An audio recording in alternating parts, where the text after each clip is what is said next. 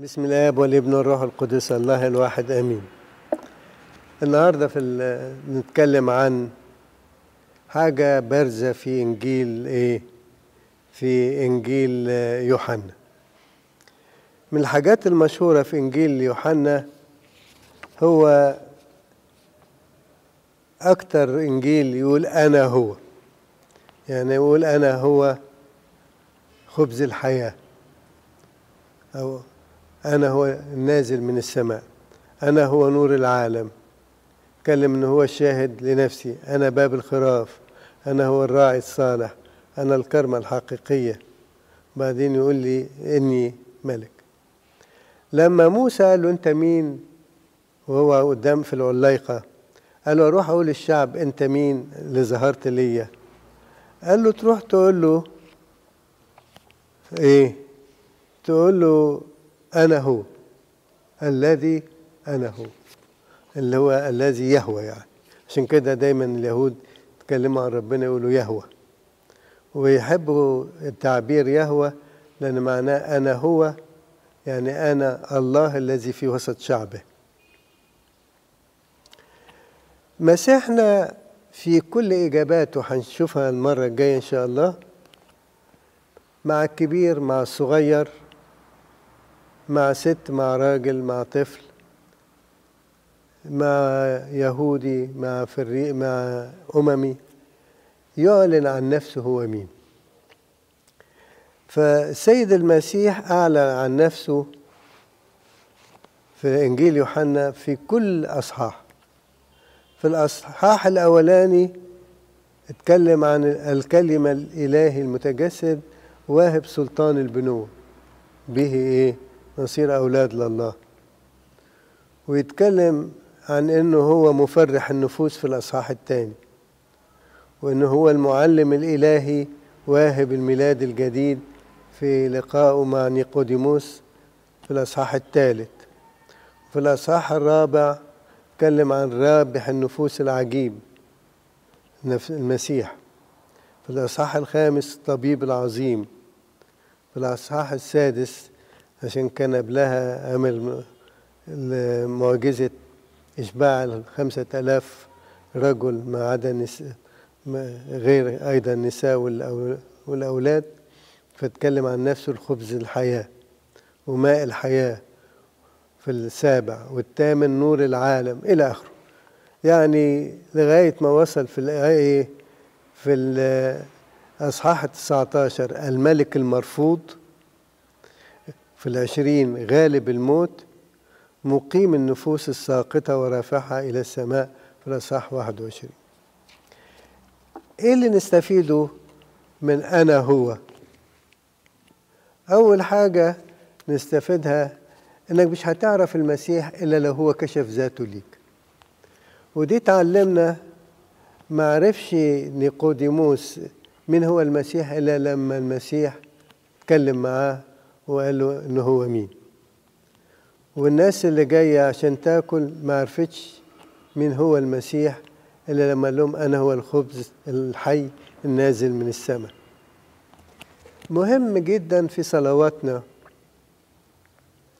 ما نفتكرش إن احنا هنتعرف على المسيح من علم اللاهوت ولا من القراية في الكتاب المقدس. طبعا ما بنكرش الحاجات دي، لكن مش هتقدر تستفيد منها في القراية من الكتاب المقدس ما لم يعلن المسيح نفسه ليك وانت بتقرا الإنجيل.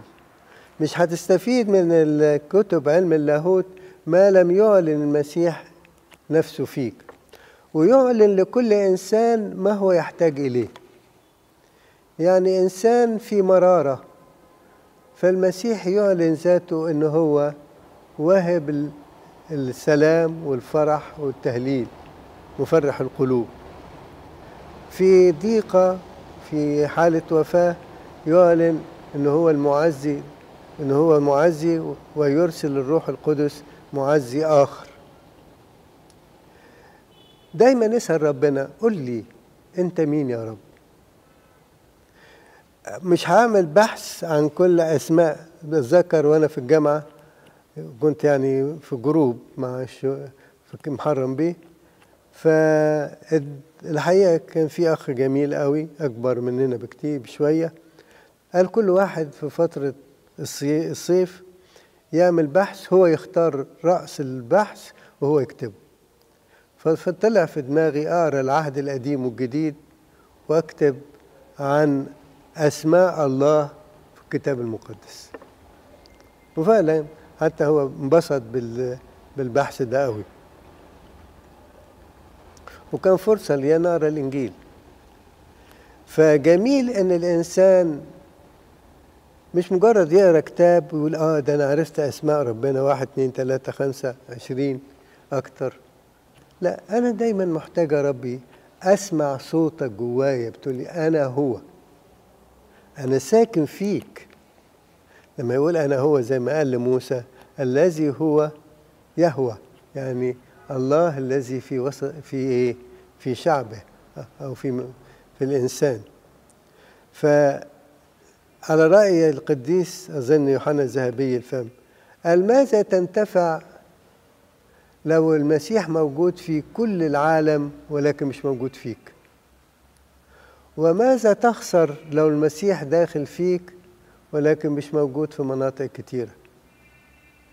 فجمال إنجيل يوحنا إنه يكشف إن المسيح هو مصدر المعرفة الصادقة.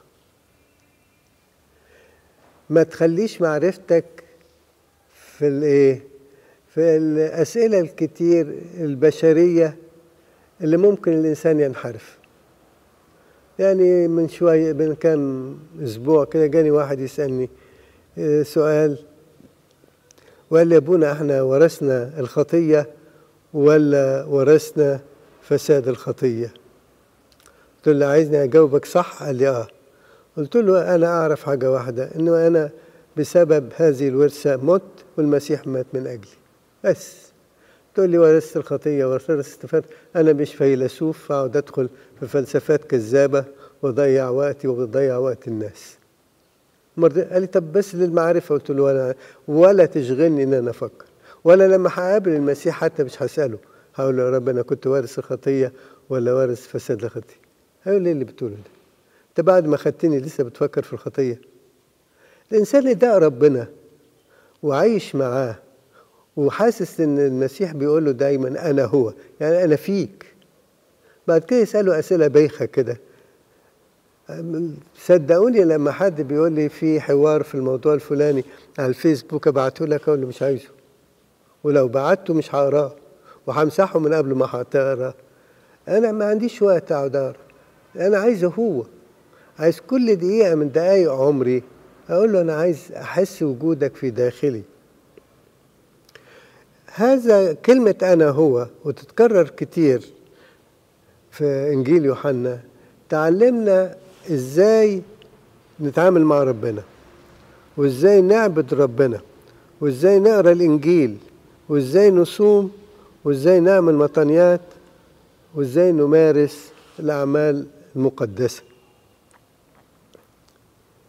إذا حضرت القداس حسأل السؤال ده، يا ترى وأنا داخل كان يهمني أبونا ألف أو ب أو ج بيصلي والشماس الفلاني، ولا يهمني هسمع صوت المسيح؟ إذا كنت هنشغل بالشمامسة والكهنة والناس اللي داخلة وطالعة، أنا مش في الكنيسة.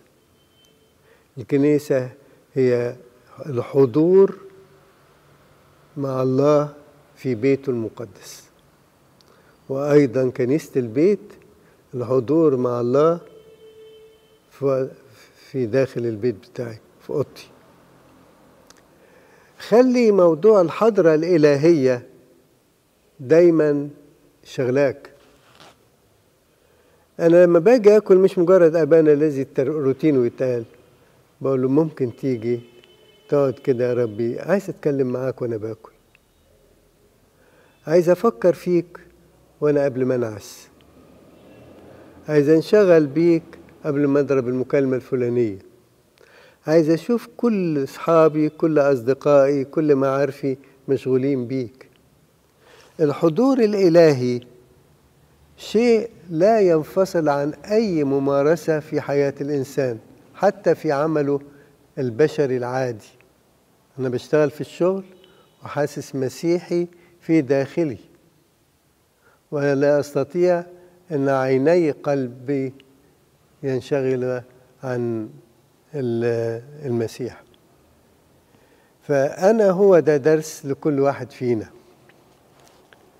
لما أحس إن أنا جعان أقول له أنت يا رب الخبز الحي، هروح أكل وهفتح الثلاجة وهصلي وهاكل بما يليق، لا بنهم زيادة ولا أيضا يعني أنظر للأكل كشيء دنس، نيفر، لا ده ولا ده. لكن أنا الأكل ده عطية من عندك، ولكن هذه العطية لا تشغلني عن العاطي نفسه. فالخماسين المقدسة فرصة جميلة نمارس هذا التدريب، أن أنا في الحضور الإلهي في أكلي وفي شربي وفي نومي وفي عملي وفي صلاتي وفي مطنياتي في كتاباتي في قراياتي في لعبي في فسحتي. يعني من الحاجات اللي الحقيقة أثرت فيا كتير في زيارة في دير مارمينا زمان، وكنت لسه مرسوم جديد، وبعدين لقيت البابا كرولوس هيبيت في الدير، وجه في الغروب بعد ما الناس مشيت وجاب عصاية وحاطط ايده على العصاية كده وكده من فوق على كتفه العصاية وحاططهم. وطبعا ما كانش فيه السور بتاع الدير ولا غيره، يا دوب الكنيسة الصغيرة قوي وفي كنيسة أكبر يعني حاجة بتاعت 30 شخص ولا حاجة. وطالع في الهوا قعد يصلي مزاميره، حاسس بيه شايف كده شفايفه بتتكلم. قلت حاجة جميلة، يصلي صلاة الغروب أو النوم أو نصف الليل وهو كده في جو هادي، مفيش حد غير هو وربنا. فالنهاردة بنعمة المسيح ناخد هذا التدريب، إن لا أعمل عملا، مش هقول لازم زي ما بيقول كثير من الآباء لازم تبتدي بالصلاة، لكن لازم في بدايتي للصلاة أشعر إن أنا في حضور الله وليس واجب بمارسه. لما تحس إنك متضايق من حاجة، حد مثلا يقولوا لك فلان ده دخل الانتنسيف كير عشان كورونا كانت يعني عاملة عمل صعب معاه، يا ترى قبل ما تطلب كده رفعت عينيك قلت له يا رب ما أطلبه منك إنك تكون في وجوده، وإنك تحول الألم ده للخير، وإنه تشرق بالشمس برك عليه وعليا، وتخليني أنا وهو أنتفع باللي حصل، ما يحسن في عينيك تفعله، لأنك أنت محب للبشر أكتر من أي إنسان. فتحس كده أنك تعيش كملاك الله، كملاك الله. المسيح هو الكل في الكل في حياتك.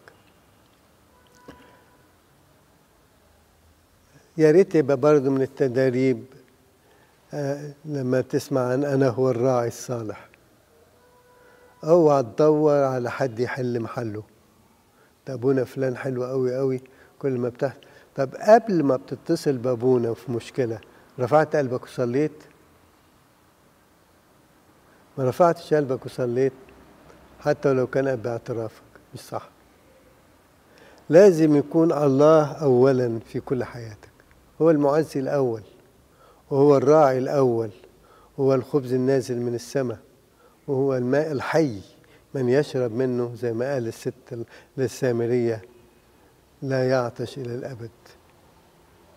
فربنا يدينا نعمة ويدينا بركة لكي نتمتع بما ذكر معلمنا يوحنا وتكراره لكلمة أنا هو في هذا السفر. نصلي مع بعض.